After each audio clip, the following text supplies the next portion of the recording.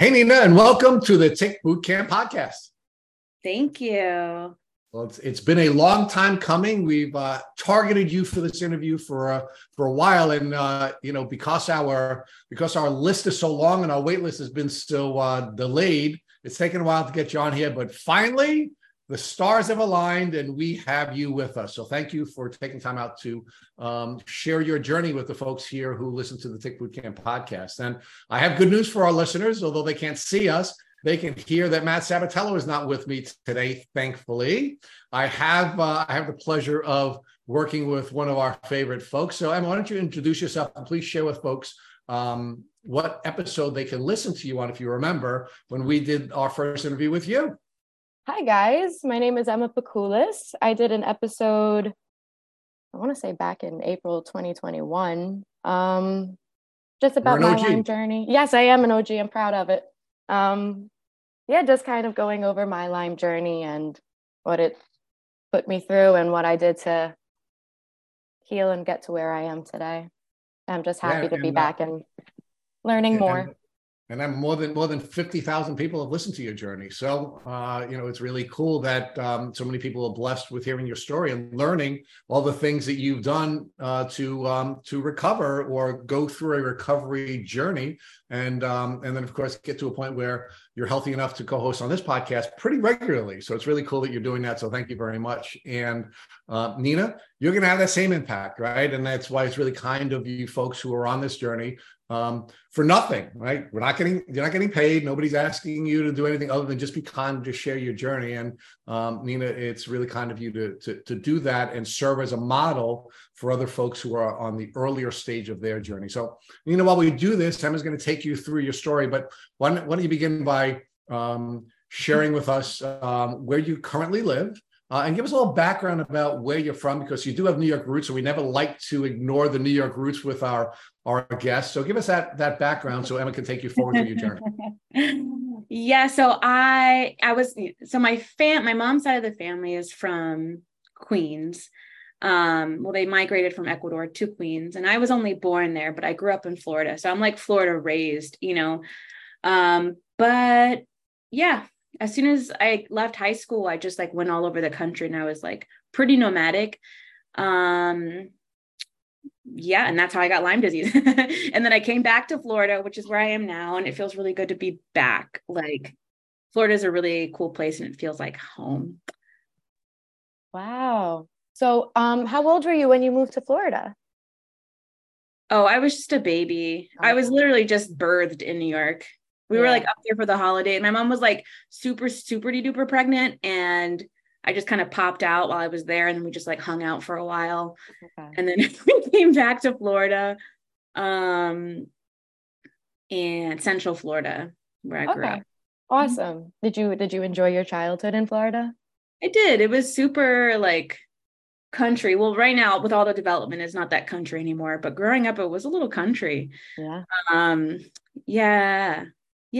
Some of my closest friends that I met when I was young are still my friends, and Florida's awesome. Cool.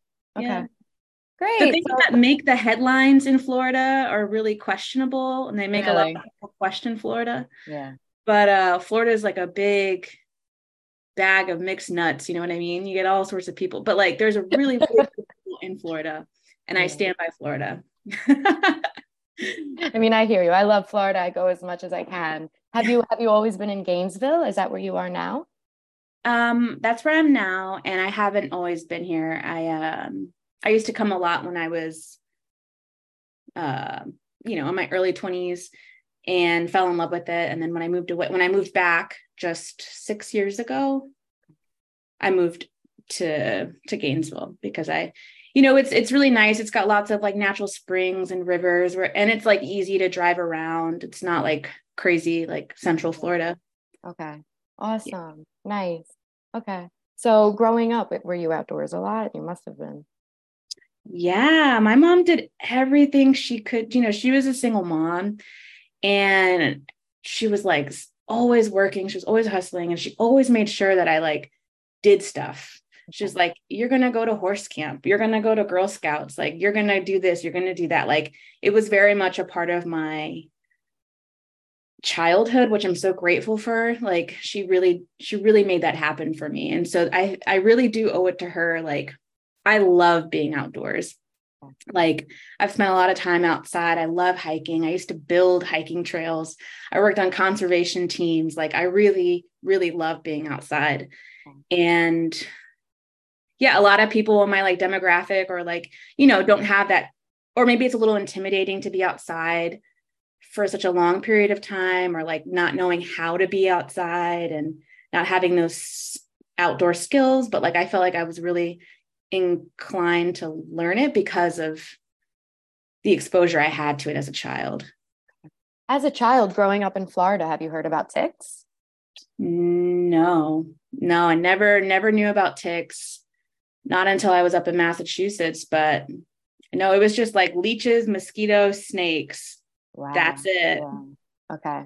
Wow. And you're outside growing up, were you like near the beach, or you were in more like marsh, wetlands?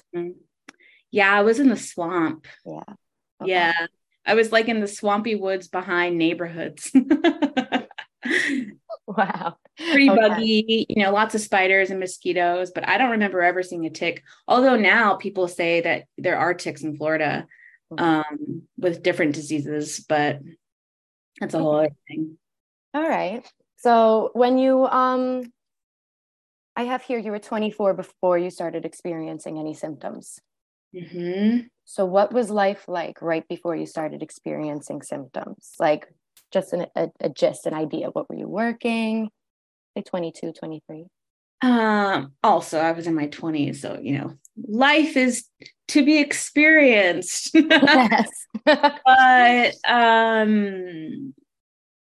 what was life? Yeah, life was like unpredictable. Life was like, sure, I'll come by later, no problem. Or like, let's hang out. Like I was very much like, I was never an extroverted person, but I was definitely like more excited to do stuff. Yeah. And I had more energy for sure. Like definitely had more energy and less pain. I mean, like, yeah, that was sort of like my vibrance never went away. Like I'm still like, that's very much embedded in my DNA. Like I feel like I'm a very vibrant and loving and like fiery person. So that hasn't died down, but like the amount I'm able to give, you know, myself or my relationships or the world have like significantly, decreased. Makes sense. Were you working in your early 20s? Were you in school? I know you said you were nomadic. I'm very interested in your travels. I was always working.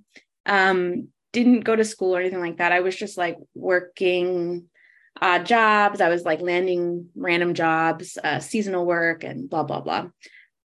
Yeah. Okay. So then at 24, what was your first symptom? What made you know? What started showing up in your life that was out of the blue in your body? Yeah, well, I've found the tick. So I knew that it was Lyme disease. And it had completely, like, it was sort of like on my back near my armpit. And I was like coming out of the shower and I kind of noticed it in the mirror, but I touched it and it just fell. So it was like completely engorged at this point. And I knew where I got it from because a few days before that, I was like deep in the woods and was with a friend and they had found a tick, but they like caught it as soon as it got on. So I was like, oh, it was from that day. So in my head, I was like, okay, this was from like 2-3 days ago.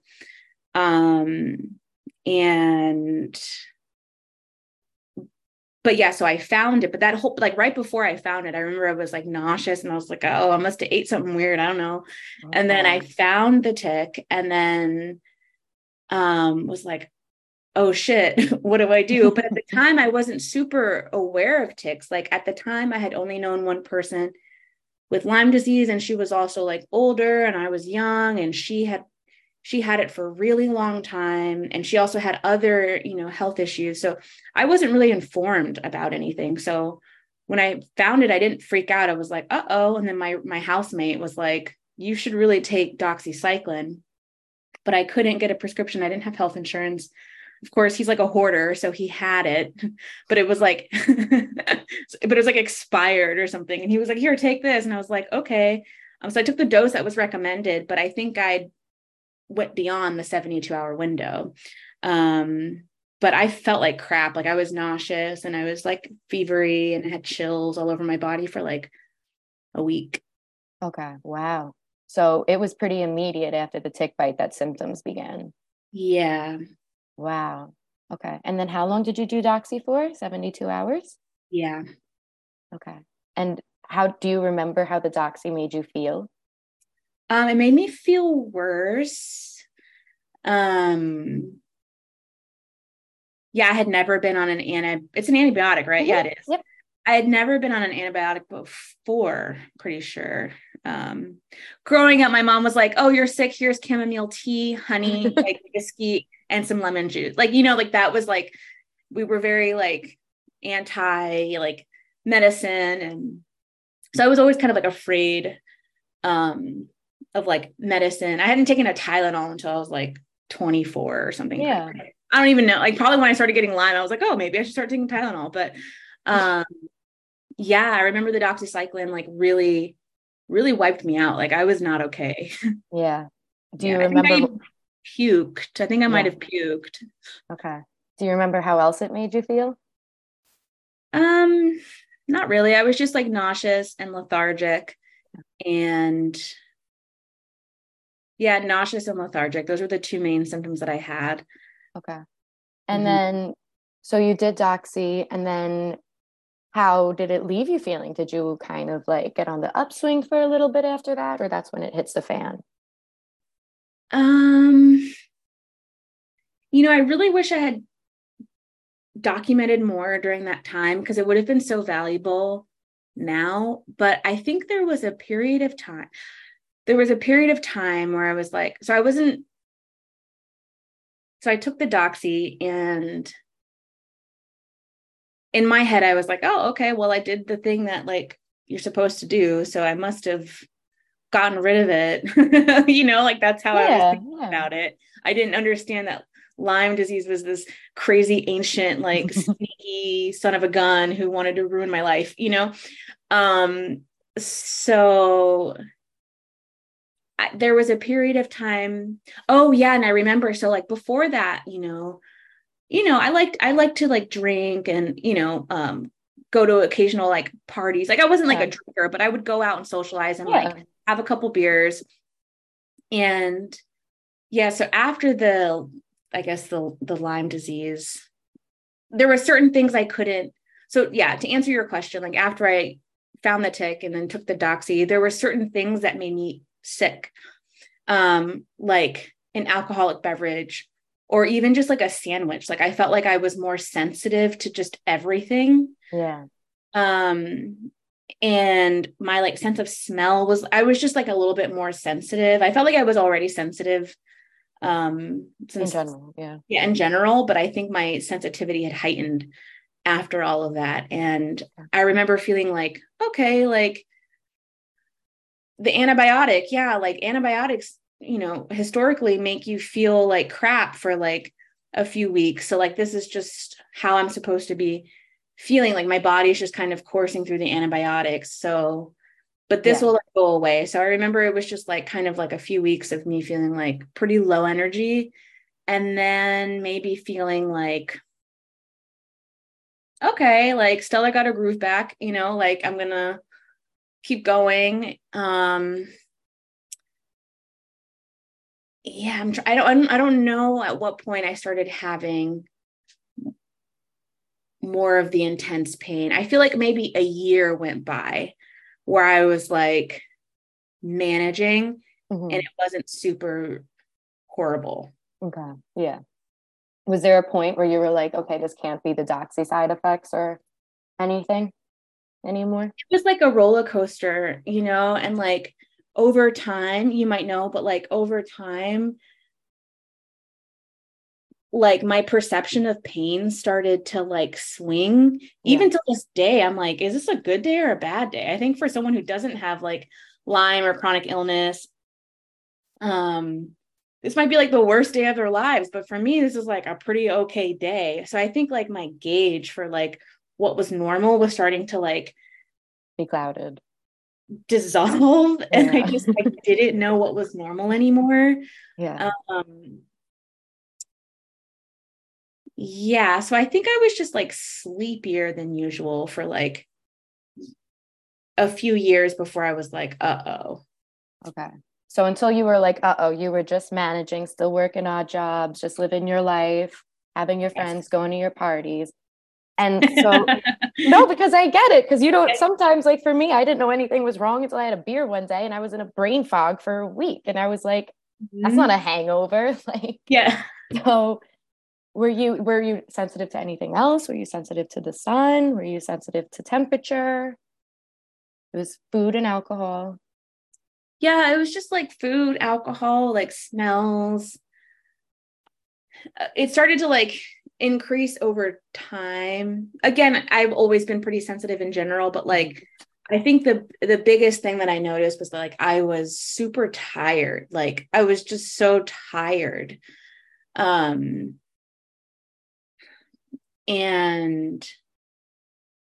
I just wanted to sleep. Like I just wanted to sleep. Like that's all I could do. Okay. Yeah. And then I had a pre-existing injury from years before that, where I had I just like, it was like an overuse injury on my shoulder. And I'd injured it. And then the pain was just like gone for a long time.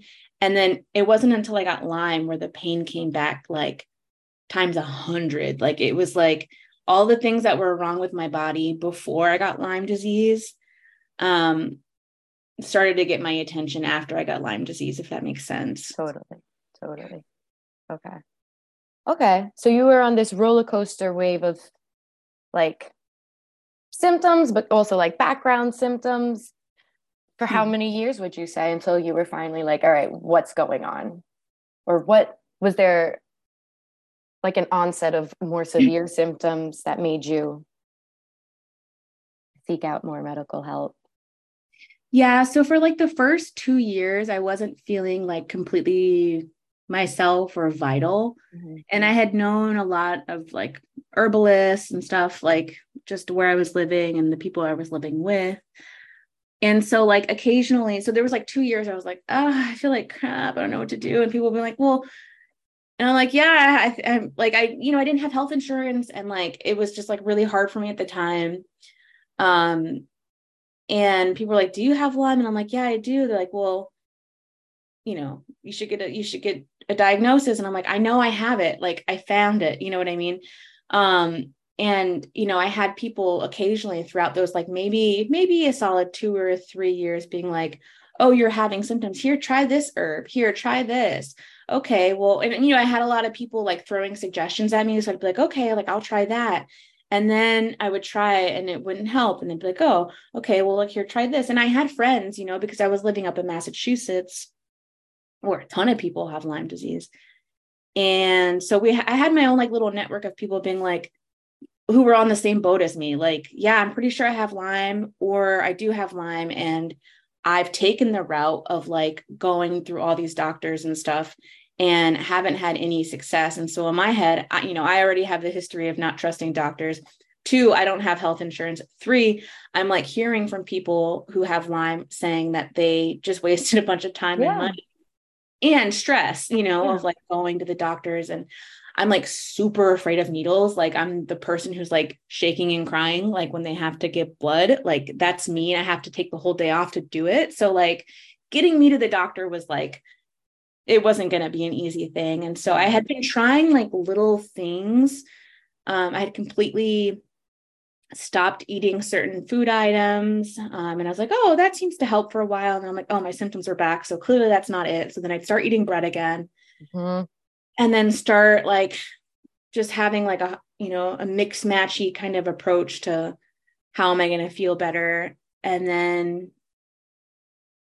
then just being like, okay, I guess this is my new normal. And I'd say it was like that for the first few years. Okay.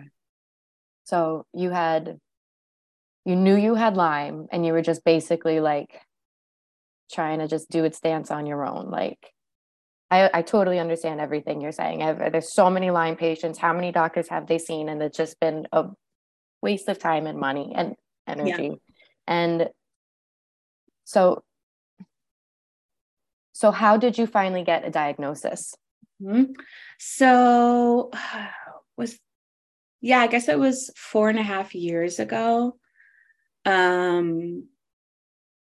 I had like an office job and they had like killer like health insurance. And at this point, you know, so that was like what I just told you about, like when I first found the tick, the first few years, like that was like sort of that was not the peak of me feeling bad. So I started to get really bad. Like I would say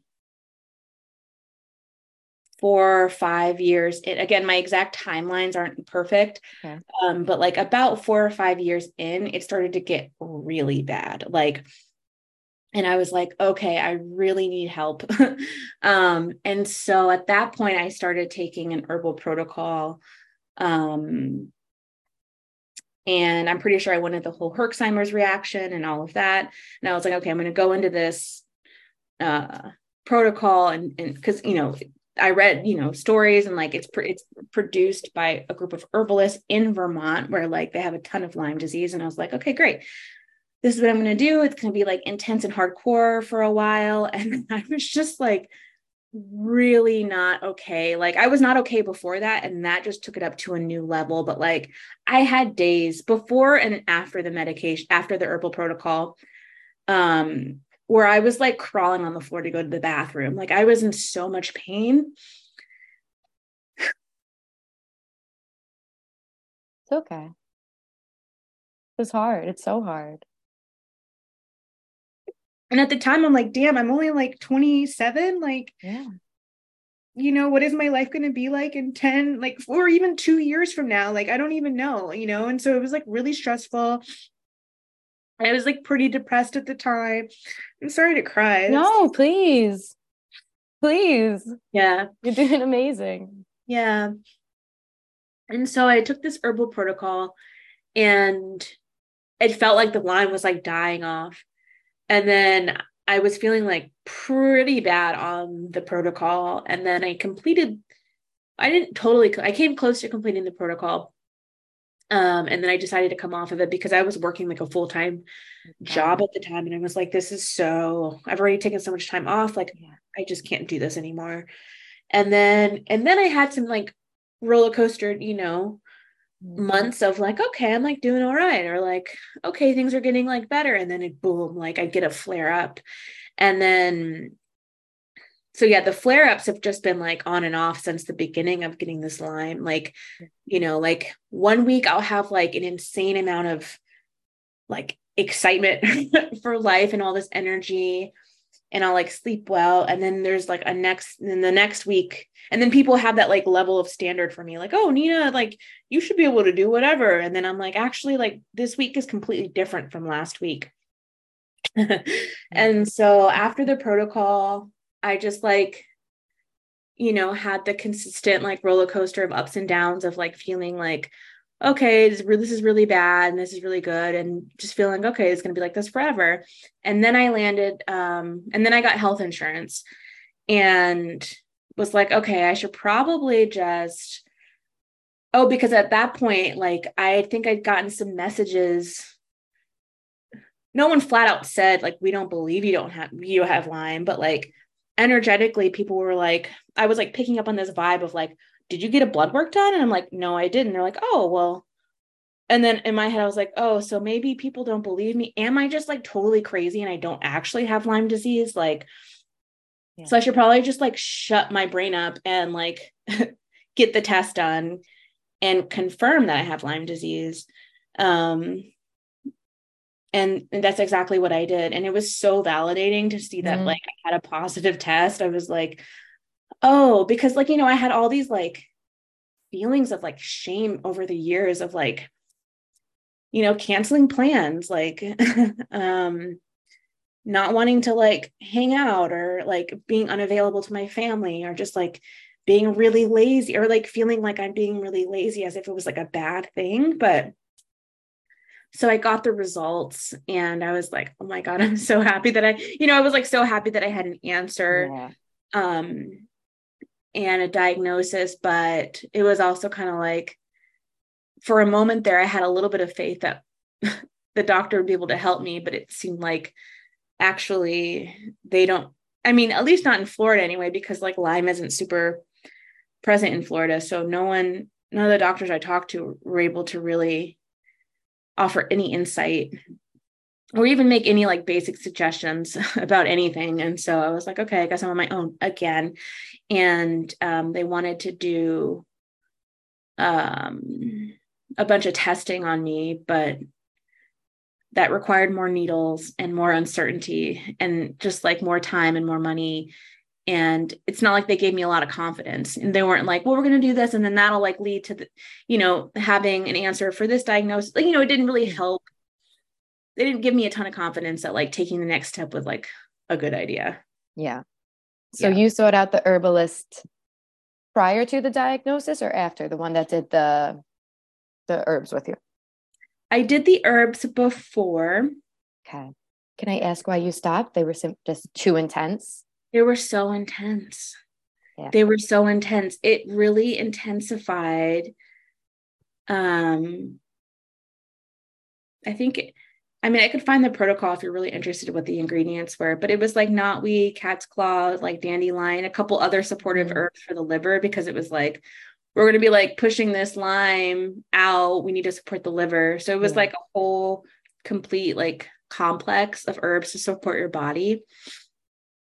But I think my body went into Herxheimer's reaction. Yeah, it probably got overloaded.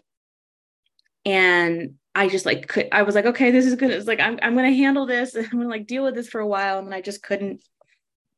And then, so yeah, that was the first treatment I did, was the herbal protocol.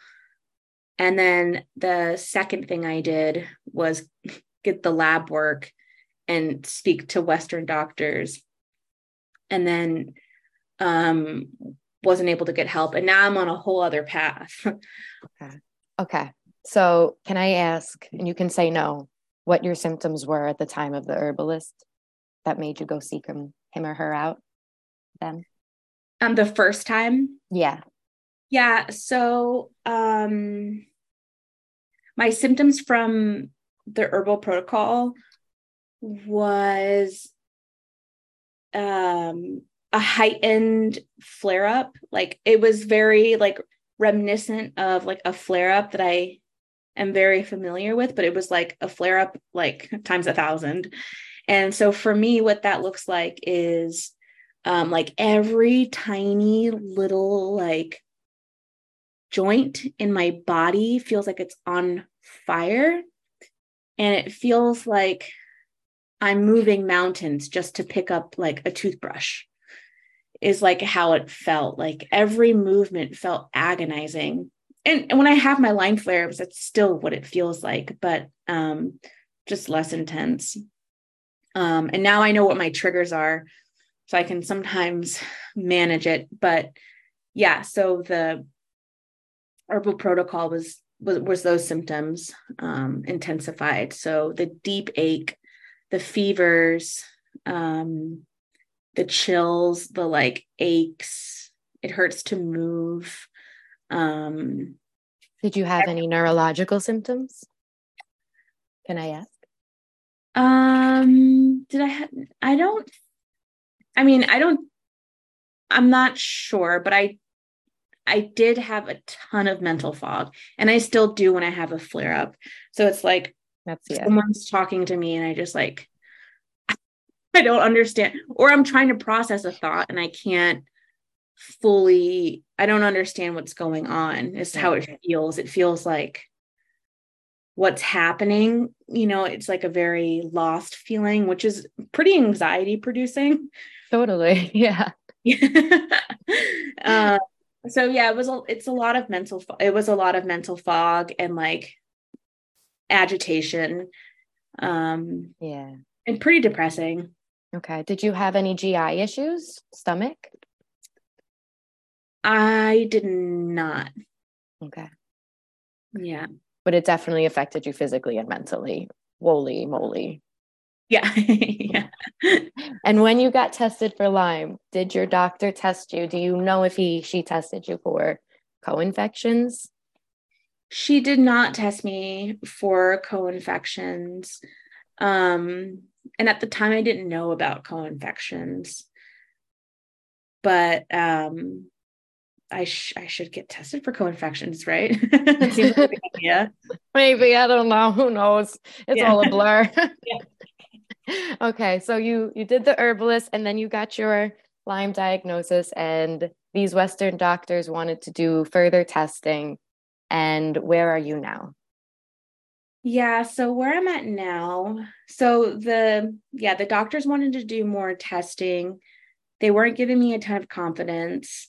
And so I sort of tried to go through like a phase of acceptance, of thinking like, okay, this is what it is. Like, what do I know? Like, what tools do I have to like help me like manage my stress? And at the time I hadn't really identified what my triggers were, because I was just like having flare up after flare up after flare up. But after that, I really started to like take a look at what was happening in my life before a flare up. And I also started seeing an orthobionomist. It's like a body worker. I don't know if you've heard of it. It's amazing. It's just like a very gentle style of body work that supports the body and organs and all this stuff. It supports it in a very unique way. I can't really describe it, but feels really good. And it's a great modality of massage. And that really helped me like focus in on like, oh, I'm actually like inviting a lot of stress factors into my life, like not on purpose, but like there's things I can do to like kind of be present in my body. And like, I think it allowed me to like look at what feels good. Okay. If that makes sense. Because I was seeing her on a regular basis and I was like, okay, these sessions feel really good. And I was like, how can I replicate this feeling? Like, this feels good. And how do I feel like this more? And I was like, oh, right. Like having my phone around and just like picking up for when everyone, when anyone calls is stressing me out. And like my job is stressing me out. And like, all these things are stressing me out. Being on the go is like stressing me out. Like I can't do it anymore. And so I started to just like I quit my job and I just like couldn't do it anymore. I was like, I have to go. And so I was starting to pay attention to the things that were happening in my life before the flare-ups and trying to just accept. At this point, I'm not like drinking, or I'm paying real close attention to like my food and diet. And I'm like researching nutrition and just really trying to formulate a plan that worked for me and just like experimenting. Sorry, my dog. It's okay. And I forgot what I was saying. I'm sorry. No, it's okay. You were figuring out what stressed you out before a flare. You were doing your food and diet. Food and diet, and really trying to be preventative about stress factors. Because there was a big relationship between stress and a flare up. And it was like I was so sensitive at this point from my Lyme that like, if I had like a stressful phone call for like 2 minutes, it would like, it would like ruin my like next 3 days. Like my nervous system is still so fragile. So like, I really had to like mitigate those things. Right. So it was like, oh my God, so-and-so's calling me. And I know like that is really going to trigger stress in my body. And I had to start like weighing the pros and cons, like, is it worth it? And I'm like, actually, no, it's not. Like, and so like really trying to just like cut the fat, and like only say yes to things that actually like obviously you can't do that with everything in your life because like capitalism is obligations. Yes. Yeah. But for the most part, there was like a lot of things that I was able to start pushing out of my life and saying no to. And once I started doing that, like I was able to kind of slow down and be more present with my body. And every day is different and difficult, but for me, that was like the biggest thing. Like this, my nervous system is so fragile. And so if I can like reduce stress from any angle, then I'm just going to do it. Yeah, totally. What were you focusing on with your diet? Are you still focusing on? Always focusing on food. It's really hard. Food is hard. It's like sometimes I'm like, it was like a roller coaster because I was like battling, like being pretty depressed and anxious about not feeling good. And there were like stretches of time where I would eat like a saint, like I would just be making all this stuff and it'd be like, I'd be eating the rainbow and I wouldn't be eating, caffeine or bread, and I'd be going to bed at a certain time and I'd be getting all this exercise and I would still be feeling like crap. So then I'd be like, really depressed for like the next like month and being like, well, you know what? None of it matters. Like, I'm just going to like eat cheeseburgers. Yeah. And just because none of it matters. And so I had that, that feeling come up a little bit, and then me kind of reeling it back in and being like, actually, you know what? It does try again. It does matter. And I feel worse when I eat those things. And so who knows how I would feel if I didn't focus on like mitigating stress and paying attention to what I put in my body. So yeah, I think all those things have really helped me in a lot of ways. Yeah. Are you still doing orthobiotomy? Did I say it right? Yeah, you did. Hey, are you still doing it? I am, and I love it. Yeah. Yeah. Would you say that was instrumental in at least getting you back on your feet? It was a lot of ups and downs because sometimes I felt like the body work somehow stimulated the Lyme. I don't know. Lyme was so creepy. But so there were some weeks where I was like, oh, this is great. Other weeks where I was like, oh, I feel a little funky, but then I'd feel good the next day. Okay. But yeah, that is something I still do regularly. And I find body work so relaxing. Yeah. And massage so relaxing. So it's like, if I can just feel that relaxed as much as I can, I have to just like chase that feeling, Totally. That's something I will never give up. I will like go bankrupt before I give up body work. Yeah. Good. Not good, but like, yeah. I can relate. So that's okay. So where are you now? Yep. So where I'm at now, so obviously the undercurrent is mitigating stress and paying attention to what I'm putting in my body. Mm-hmm. But I recently started seeing a Chinese medicine doctor. Okay. And he is amazing. We haven't worked together for too long. Okay. But he's worked with a lot of Lyme patients actually. And I think he's from the Northeast. Okay. And yeah, so like the feedback is good and like everything he says makes a lot of sense to me. And I had seen a Chinese medicine doctor years ago for my Lyme, and they were kind of chaotic and not that helpful, and didn't have experience working with Lyme patients. So then I had to stop, and I was like, okay, I can't just go to any Chinese medicine doctor. Like I have to find someone who I feel like can handle or can offer a lot of insight around Lyme and has experience working with people with Lyme. And so I finally found that person. Well, my partner, my boyfriend has Lyme disease too. So he's connected, and he knows this person who's the Chinese medicine doctor who has worked with Lyme patients. And so I started seeing him, and he's really offered a lot of guidance about like heat in the body, mm-hmm. Which I guess in Chinese medicine is like yang. So I'm pretty yanged out, I have like a lot of excess heat, and I guess it's typical for like most Americans to have excess heat. And that's the heat in Chinese medicine is like the go, go, go feeling.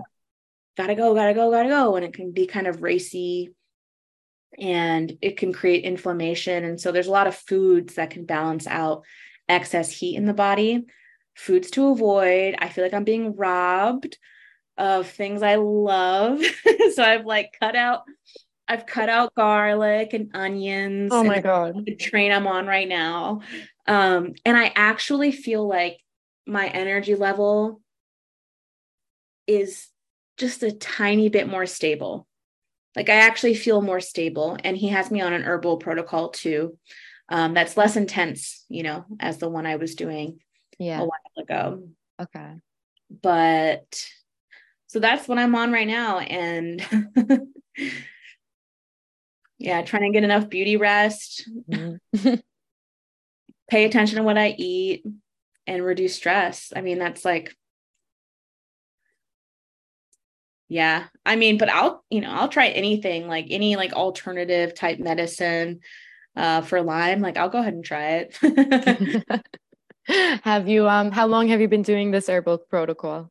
Not for very long. It's just been a few months.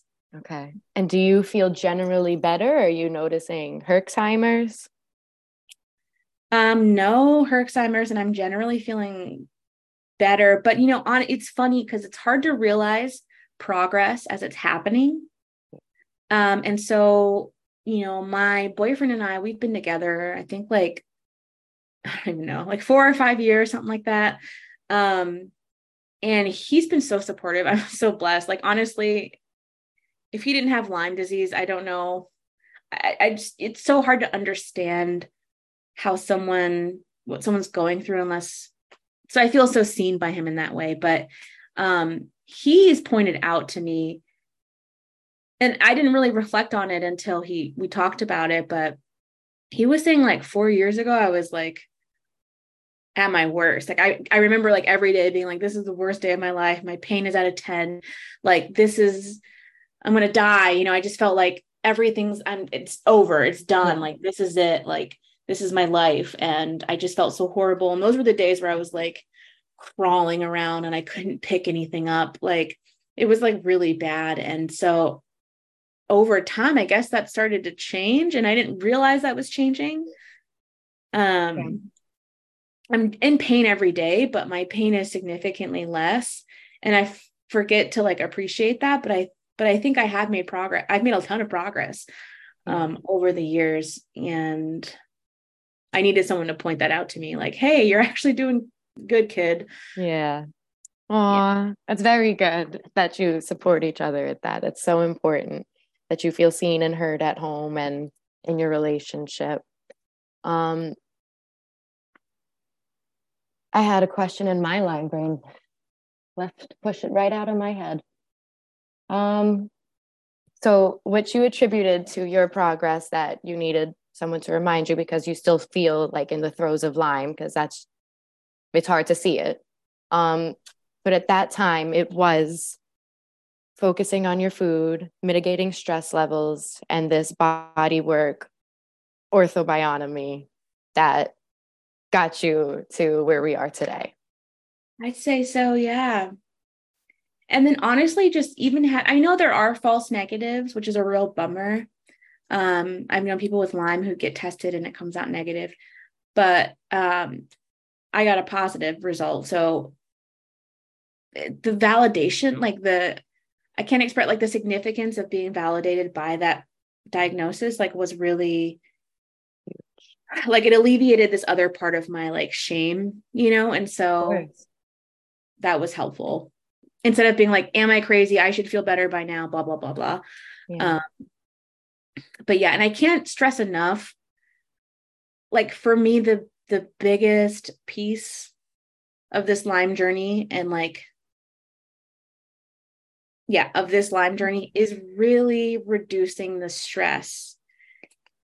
Yeah, for me, that's like the biggest thing. And I think stress is like, takes many different forms. Like it could just be like being on social media for too long or being on a phone call with like I don't know, like a family member for too long or at all. Or, you know, Yeah. no, there's like just so many like little stress factors, like maybe not going to the grocery store right now because there's traffic, like, and I don't want to sit, like, there's just so many stress factors. And to me, that's been the biggest source of relieving stress, is avoiding those things. Yeah. Can. That's awesome. That's awesome, but that's good that Lyme was able to like show you how to take your health into your own hands and have the strength to develop boundaries and say, I'm sorry, babe, I can't do that today. You know, like pick and choose our wins. But so where would you say you are now compared to when you first got bit? I think I'm like in my acceptance phase. I'm like, okay, like this is the life that was given to me. It was like, you know, and so it's hard to say where I was mentally when I got bit, because I was so young and that was so long ago. And when I'm, you know, when you're really young, it depends on who you are. But when I was really young, I thought I was like impervious, you know, like I was kind of a wild child. Like, you know, like I thought that, oh, like if I'm not feeling fine now, I'll be fine later. Like things are going to be fine. But then I soon realized that that wasn't the case for me. So, yeah, so I think when I got bit, I was under the impression that like, okay, this is temporary. And then as I realized it wasn't temporary, which happened over the course of many years, led to a lot of anxiety and depression and like isolation. Yeah. And now I'm more in the phase of like, okay, this is the hand I've been dealt. What can I do to live my life? Yeah. And enjoy my life? Yeah. Okay. Do you plan on going further with treatment? Are you going to still stick to this herbal protocol? Do you plan on doing co-infection testing? Co-infection testing, that's a really great reminder to do that. This Chinese medicine, traditional Chinese medicine doctor that I'm seeing is really amazing and has offered so much insight so far. So I'm going to just do whatever he tells me, and see how that goes. Yeah. I got it, babe. Can you share the herbals that are making you feel a little better? I don't know the Chinese names. I can't even pronounce them. Okay. And even if I did, it's so custom, you know, like the way they do traditional Chinese medicine doctors treat clients is like taking pulse, looking at your tongue, asking you a million questions about like, you know, lifestyle, GI stuff, like sleep patterns, like childhood stuff, like eating habits, like location, like where you live. Like there's so many different factors. So like the blend that was made was completely customized to me personally. Yeah. And so I think that's the real beauty. Like that's why I really am into this, because I'm like, oh, it was like custom to me, like in my crazy life. Yeah. No, that's awesome. So would you consider antibiotics in the future? I would need to meet someone who had Lyme for a long time. I would need to like hear testimonials from people. I would need to do a lot of research, right? And I would need to hear directly from people what their Lyme story is and what it did for them. Yeah. For me to just trust it. Because the gut microbiome is so fragile, and the adverse effects of taking antibiotics, traditional like drug, prescription drugs or like pharmaceuticals, I'm afraid of them. Totally. And so I would be really cautious, but I so at this point in my life, I'm not considering it because I'm on this whole thing. Yeah. And so we'll see how desperate I get. But I actually feel like the thing I'm doing right now is actually kind of cool because it's really addressing like the inflammation deep in my body. So I don't know. I'll get back to you in like 3 years and let you know if I consider antibiotics. Well, hopefully you don't have to. Thanks. So looking back, is there anything that Lyme taught you that you're grateful for?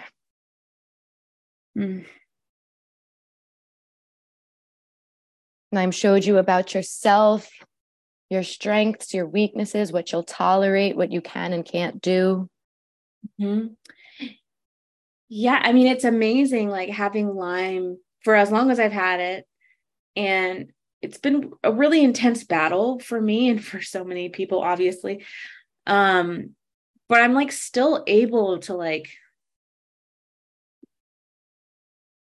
create a life that is like vibrant. And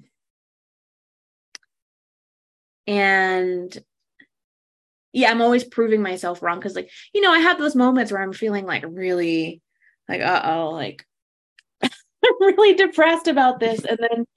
And then bam, I get like this wave of creative energy being like, you can just enjoy this. And then I really enjoy that like creative burst, and then, yeah. So it's like, it's interesting that I can still tap into that through the pain. And I feel like I've also connected with people in a really deep way. And I have a lot of compassion for people. I've always had compassion for people, but I have like a newfound, like, oh, okay. Like people are really struggling out there, whether it's Lyme disease or something else.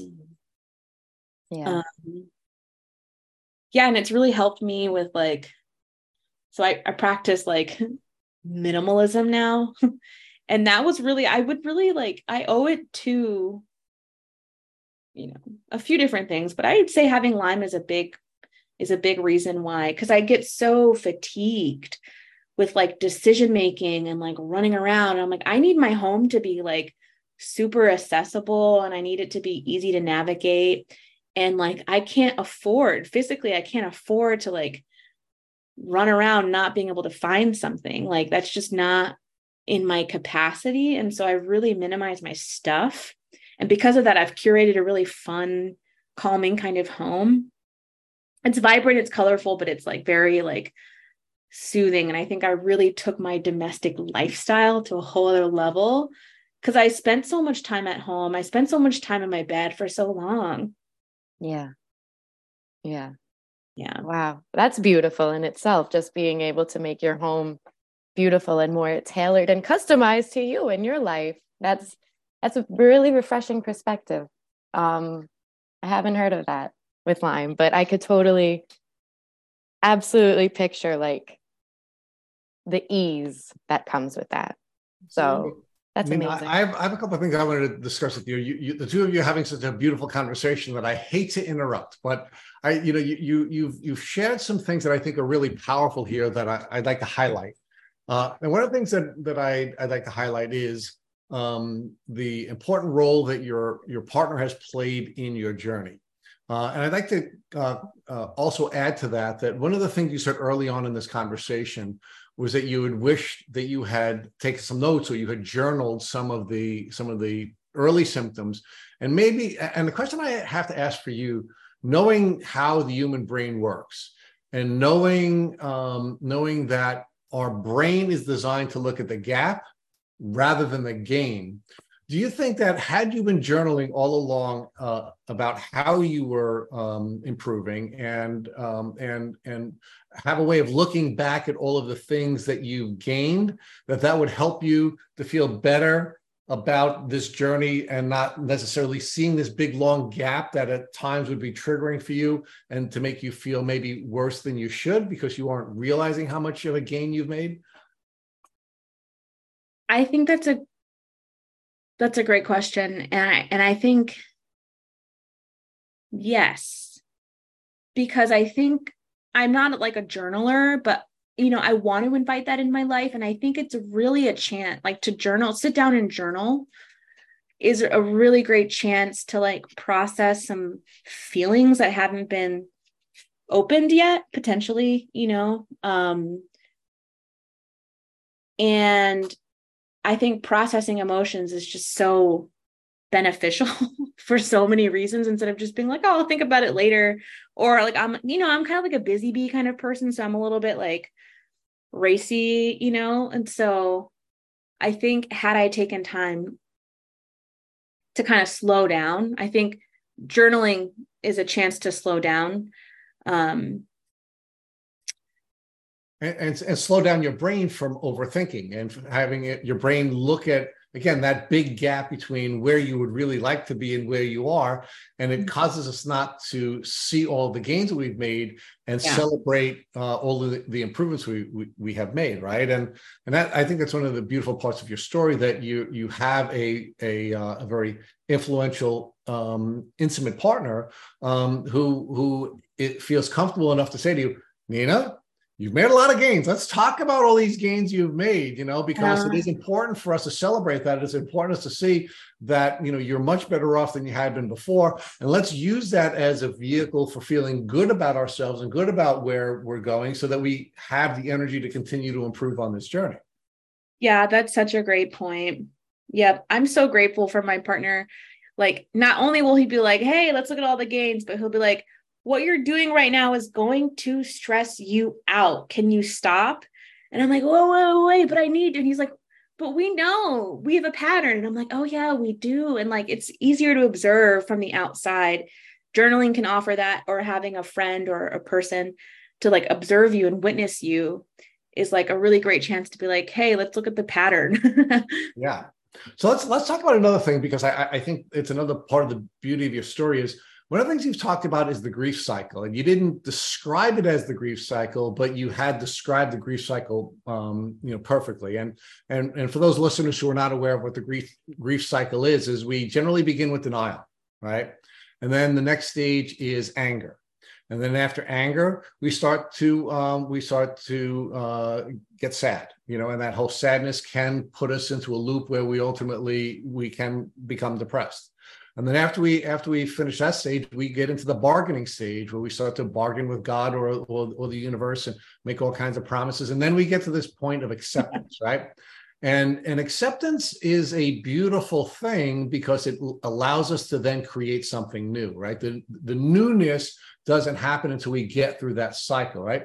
And your cycle was a pretty long cycle. It took many, many years for you to get through that cycle. But when you finally got to the stage of acceptance, then you could start to build and do so many of the things that you're doing now. So talk to us about this acceptance piece, because I don't want our listeners to think that you're just accepting that you're going to be sick forever, and accepting that you're not going to get any better, and accepting that you haven't made any gains, right? But it's the acceptance of where you are, and then taking the steps where you respond with ability, right? Responsibility really means responding with ability, and how you can now take these steps to create the new person, right? And you and Emma have so beautifully captured the essence of the new Nina, where she is, where she has a very clean house and a very efficient lifestyle, and somebody who is aware of her energy needs, and she's really careful about her diet, and she's really careful about what promises she makes to other people. And I mean, you really have a beautiful, beautiful essence, and you really understand what's important. I just love to hear that, right? So talk to us about how that acceptance wasn't just accepting that it's bad and you're never going to get better, but it's accepting your reality, and how that's allowed you to become a more pure version of yourself, and you now have more pure relationships with the people in your life. Yeah, I love that. Thank you for saying that. Yeah, it's funny that you mentioned the grief cycle, or the stages of grief. And we all know that's not linear. So I would bounce around, right? Constantly between denial, bargaining, depression, being angry, and then acceptance, and blah, blah, blah. And yes, I didn't just accept, right? I know, I feel like acceptance is like a loaded word. Like, I don't accept the way society is, but I can accept myself in the puzzle of it, right? And so when I start to accept, like, there's no possibility. The possibilities are extremely diminished if I'm operating from a place of denial, or if I'm operating from a place of like sadness. But when I'm operating from a place of acceptance, I feel like there's a little bit more freedom in that, and more possibility. And I feel like I can more aggressively honor my truest self by setting boundaries, by creating a lifestyle for myself that I know works for me based on feedback I've gotten, from my own life. And I mean, it's really funny because like, so whenever I make a new friend now, like one of the first things I tell them, whereas like I wouldn't have done this before, but this was like something I learned over the year, over the years with Lyme disease. But now what I do is I just send them a text message because I want them to have it in writing. I don't want to have to worry about how I'm going to say it or if they're really listening to me or whatever. But like I have a text message that I'll send a new friend or an old friend that like we, hasn't gotten the update yet, but I'll send them a long text message being like, hey, blah, blah, blah. I love being your friend. You're really awesome. I hope to hang out when it's possible, but I need you to know that like, I'm pretty unavailable. I'm pretty sick a lot of the times. Even if I'm not, I feel like even if I'm having a good day, I need to be able to just bask in the fact that I'm having a good day and give that day to myself. But I'm not the person who's going to quickly respond to your text message. I'm not the person who's going to like call you back. Like I'm not that person. And as long as there's consent, within that, then it's okay. Like I don't want anyone to, and I love all my friends, but like my capacity is so limited. And when I'm having a good day or a bad day, it doesn't matter what kind of day I'm having. I need to focus on myself for my health. And not only my physical health, but my mental health. And it's all wrapped up together. But I love that I do that now. Like I just send a text message and I'm like, hey, this is me. I'm not like available. I'm not going to hang out. You're probably going to invite me to hang out a bunch. I'm going to say no, nothing to do with you. Like you're amazing. This is just like where I'm at. And that's the acceptance piece a little bit. Just knowing where my boundaries are. Let me share another observation that I made that I think has just been so beautiful about this conversation. And I really thank Emma for doing such a great job with exploring this with you. And that is what vibe I kept feeling was that you became free, right? And we here at Tick Boot Camp are actually starting a new podcast called the Lyme Freedom Formula. And the way we were defining freedom, and I think you really captured the essence of freedom, quite frankly, Nina, is the way Viktor Frankl defined freedom in his book, Man's Search for Meaning. And for those of our listeners who haven't read that book, it's a book written by a man who was a concentration camp victim in World War II, and that he was able to define why he was able to go through such a horrific experience, because he discovered what freedom was. And he said, freedom is that space between an event and how you respond to an event. And that's where our freedom is. Freedom isn't the right to do whatever you want to do or do whatever. It is that space between an event and how we respond to it. And even the Nazis couldn't take that away from him. And once you understand where your freedom is, then the world opens up to you. Then you understand your essence. You understand where you are making choices. What I thought was so beautiful about the conversation you were having is you said, I don't have to have a lot of stuff despite living in a capitalist society. In fact, I reject that. You said, I don't have to be controlled by social media. In fact, it was stressing me out, and I acknowledge it was stressing me out. And although young people my age are all spending a lot of time on social media, I'm free not to do that. You said, and you really articulated this really beautifully, I am a social person. I understand as a social being that I'm going to have interactions with other people, but I'm free to let them know what my limitations are. And I tell them that in writing, so that there is not any misunderstanding and people aren't calling me any names or, some of the things that might happen, right? So what you have both beautifully done together is defined how your acceptance was not accepting that you will be sick forever. Your acceptance is accepting who you are and what freedom is, and living your essence in a very free space. So give me your reaction to that, Nina. Did I hear all that right? Yes. Yeah. And yes. Yeah, having control over the essence of freedom in my life. Over everything, right? I mean, literally over everything. You are free from capitalist restraints. You are free from having too many possessions, which, by the way, when you have too many, they end up possessing you. You are free from social constraints. You're free from social media. You are just living the life you want to lead, right? Well, yeah, I mean, definitely not free of, I mean, like, yeah, I make poor decisions, right? But those are separate from my, like, I have moments where I'm like shining, but then I have moments where I'm like on social media for way too long, right? And then now I have a dog who I love very, very much. And of course, most of the stuff in the house is hers now. She has, you know, but it's for her and it's for her health and it's things she loves. So it's just funny, but it's all relative. And, well, I don't know if I don't know if it's all relative, but I do think taking control and accepting who I am as a person has been the most liberating thing I could have done for myself. And just, knowing what works for me and inviting that into my life is so nice. Like, I think I said earlier, like, I don't love to sit down and like read a full novel, and I don't need to feel guilty about that. But what I can do is just like do something else that brings me pleasure and joy. Right. And you're in touch with your feelings, which is sort of the last piece that I wanted to observe, right? And it's one of the things that Emma really can beautifully explored with you, which is you understand that nothing's either good or bad. You're just going on the experience and you're learning through this journey, and you're learning how to read your body signals so that you are in a position where you're making good choices that are serving you rather than undermining you, regardless of who's encouraging you to take whatever step you want to take, right? So emotions are powerful things, not to get you caught up in a loop.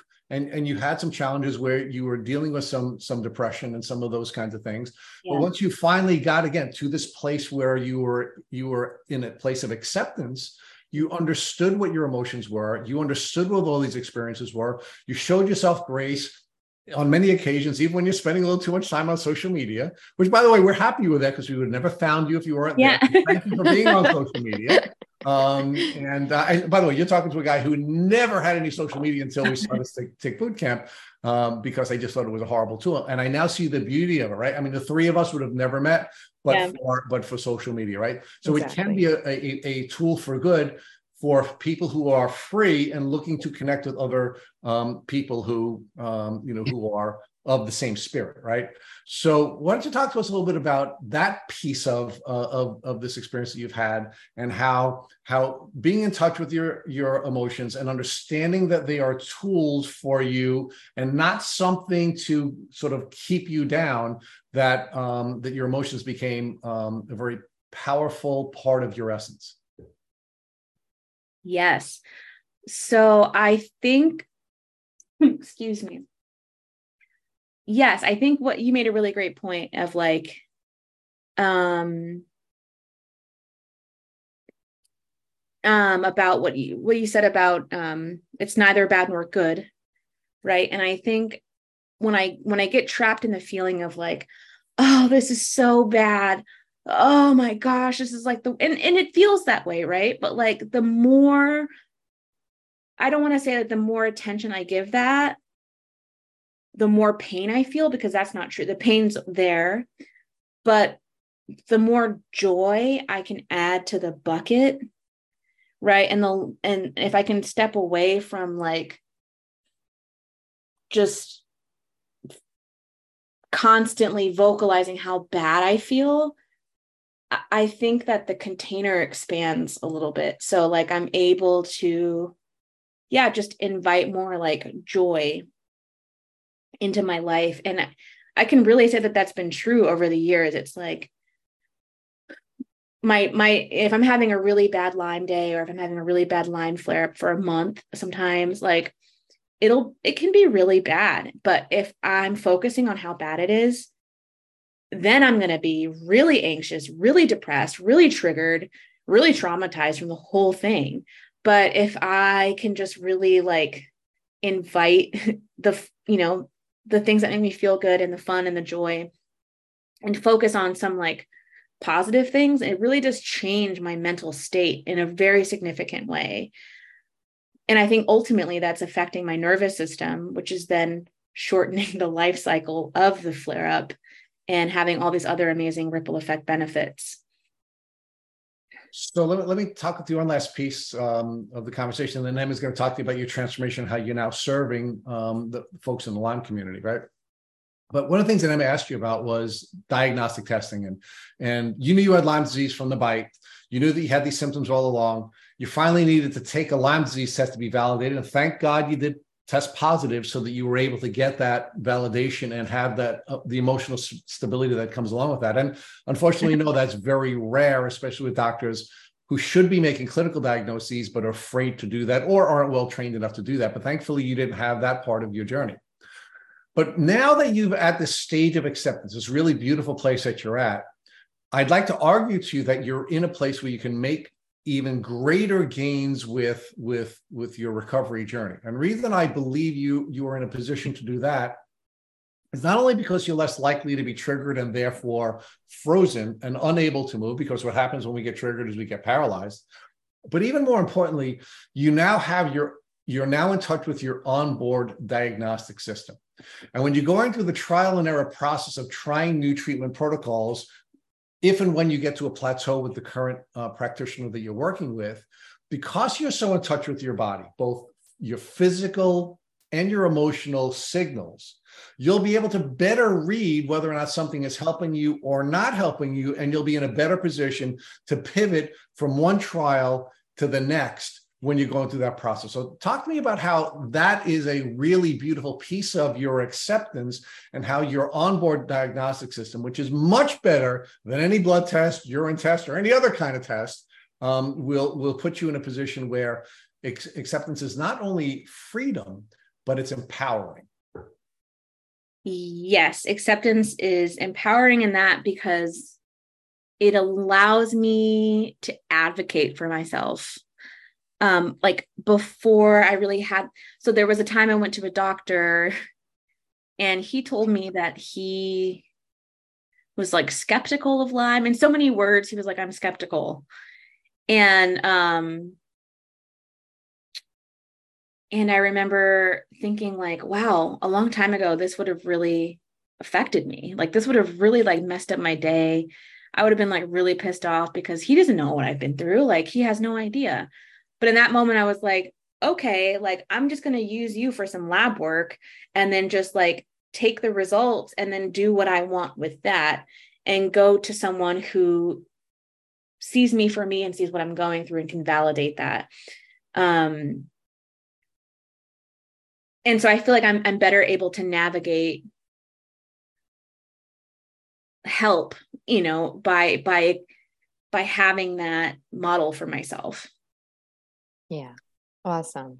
So would you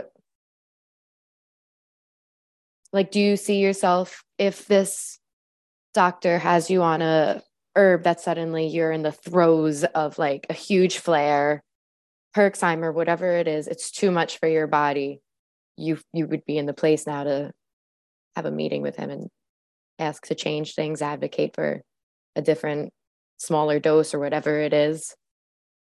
Yeah, well, with the Chinese medicine doctor I'm seeing now, I do feel like, I mean, he's also just like really amazing. So it feels like the care that I'm getting from him is extremely collaborative, and supportive. So, and he like fully accepts Lyme disease as a thing. Whereas like I've met doctors who are just not really on board and I'm like confused. I'm like, where are you at? They're like, we don't know. I'm like, okay. But I feel like with the Chinese medicine doctor I'm seeing now, I feel like I feel like in any space at this point, I can advocate for myself in the way that I need to. without feeling like stupid, or crazy. Yeah. Like I feel confident in what I have to say, and I know what's working for my body, and I know what's not working for my body. Okay. That's awesome. That is so huge. Again, after just being through all of this, just feeling comfortable to collaborate with the doctor and being authentic, just not like, yeah, I'll try this just because he said I should, like, you know what I mean? So that's huge. And that's a strength that you developed. These muscles, they did come stronger every day. Exactly. So, are you doing anything to serve the Lyme community now? Am I doing anything to serve? So I have a lot of open-ended, a lot of ongoing, messages, text messages and Instagram messages. I've posted about having Lyme disease. So a lot of people have come to me being like, oh, you have Lyme too. Or I'll see someone else post and then I like reach out to them like, oh, you have Lyme. And then like, even in Florida, like you have less Lyme patients, but there's a couple people in Gainesville that I've met up with just to talk about Lyme, which has been kind of nice because, and then we're like, oh, what have you tried? And then you share what you've tried. And what it comes down to, a lot of it is stress. A lot of people are like, yes, it's the stress. The stress is like, and that's so validating. And people are like, yeah, just like do what you need to do to like get rid of the excess stress. And so I'm always like pushing that on people. Like people are like, so what have you done? I'm like, not like stress is, mitigating stress is going to like heal your Lyme. That's not what I'm saying at all. That would be really obnoxious for me to say, I don't know, who knows, but I don't know what someone's going through. And for some rando just to be like, dude, if you just get rid of the stress, you'll be all right. So I'm like, not going to say that to anybody because I don't know where they are. And it's like a hard thing. Like if I heard someone tell me that in the throes of like a really bad flare up, I think I would have been like really upset. Yeah. Where, like, and so, and I don't think it'll heal a Lyme, but I think it'll like make living with Lyme that much more livable, tolerable. So yeah, that's something I'm always talking about with people. And then I also, I do like tidy consulting for people. And most of my clientele are people with disabilities. And and so I really like to work with people on making their home more accessible. I don't want people to be minimalist. I don't want them to be anything other than who they want to be. But when people start coming to me and saying, I'm so stressed out and I have, physical limitations or whatever, and I'm like drowning in stuff, I'm like, well, how can we make your home more accessible? And so I've worked with a lot of patients on that. And I love, not patients, clients, speaking of patients as if I was a patient at the doctor, but no, I worked with a lot of clients on making their home more accessible. And to me, that's such a valuable gift. And I really want, if people want that for themselves, and I want it for them. So yeah, I don't know. No, that's so big. Just that it's taking something that you learned right there in your big Lyme journey. Oh my God, this is too much for me. I cannot, your home needs to be your sanctuary, no matter what you have, but something like Lyme, some type of illness, disability, you need to feel safe at home. And if there's an overwhelming mess, that's just amazing that you were able to take that lesson and convert it into a tool to help others. So that is an absolute way to give back right there to any community, but also the Lyme community. And interesting enough, before I found that tick and before I got Lyme, I was managing livestock at a farm in the country in Western Massachusetts. And there was a neighbor who had Lyme disease. This was before I knew about Lyme. This was before I had Lyme.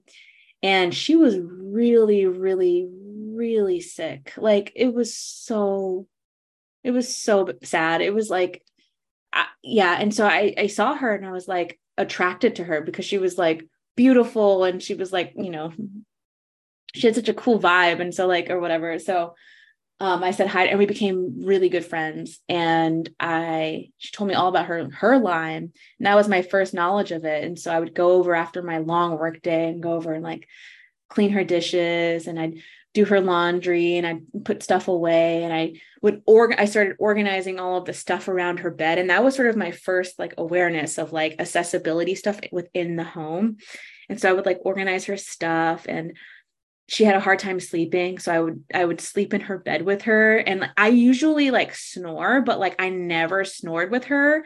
So I was like her sleeping companion. So I would just like come over and like clean her house and then just sleep in her bed with her. And she would just like wake up feeling like super restful, which is really unlike me. Like I've always slept like a tornado. Like I'm just like moving around, I'm snoring, I'm like flipping around, blah, blah, but with her, I always like was super steady and reliable. And yeah. And then that, I wonder if in some like spiritual way that prepared me for getting Lyme.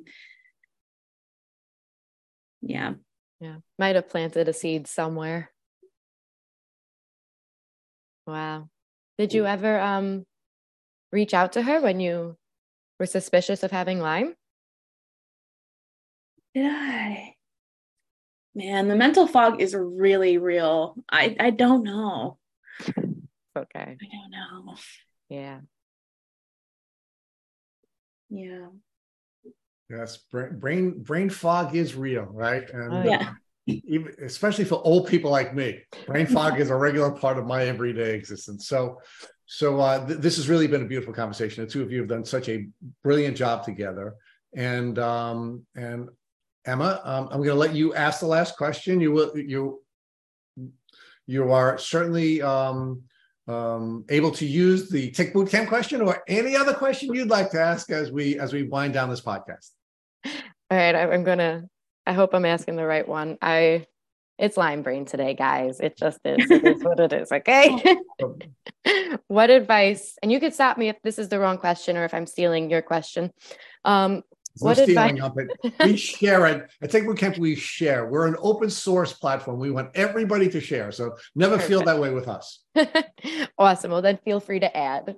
What advice would you give someone that you loved if they were just bit by a tick?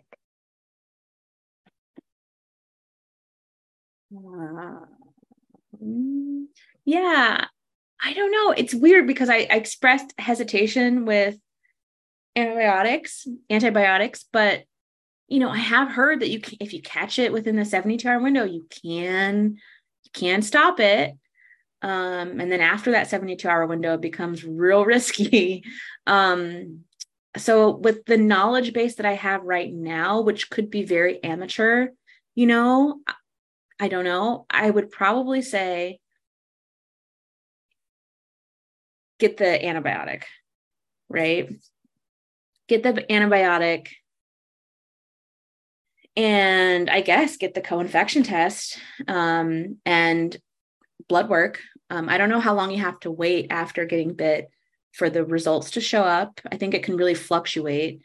But if you get a false negative, if you get a negative test result, then get the blood work done again, in 6 months or in another year. Like if you really feel like you have Lyme, just get the tests done. Even if the doctors are like, oh no, you don't have it. And you feel like you have it, just like, because I have a friend who got negative test results and was just told she was crazy for like years, like many, many, many years. And she was like, no, I know I have it. And then finally got a positive result. But that's because she was persistent in getting the blood work done. So Nina, one of the things that I want to offer to you and to all of our listeners is the Tick Bite Blueprint we have on our website at Tick Bootcamp. What we've done, Nina, is over the course of now many years of doing these interviews, but even before we started these interviews, when I was on my journey not to get sick, we had interviewed many people and we allowed this crowd to ultimately source a step-by-step guide for folks who get bitten by ticks. So I want to strongly urge our listeners, and I certainly want to strongly encourage you, Nina, that if anybody in your family who's ever bitten by a tick, there is a free step-by-step guide on the Tick Bootcamp website called the Tick Bite Blueprint. Amazing. Woohoo. Ooh. So important. Watch out, Lyme. Mm-hmm. That's right. We have Nina, Emma, and Rich all together focusing on you, Lyme, and we're going to take you out. So, Emma, I can't thank you enough for being a wonderful co-host. And thank you. Nina, I can't thank you enough for being such a beautiful spirit and being so kind and vulnerable, and sharing so much with our listeners, and allowing me at the end to just tie up some of the beautiful things that the two of you talked about and some of the beautiful information you shared. This is a really beautiful podcast, and I can't thank the two of you enough for joining us here at Tick Boot Camp. Y'all are amazing. Thank you. Yes. Thank you seriously for the work you do, and Nina, your vulnerability and your story.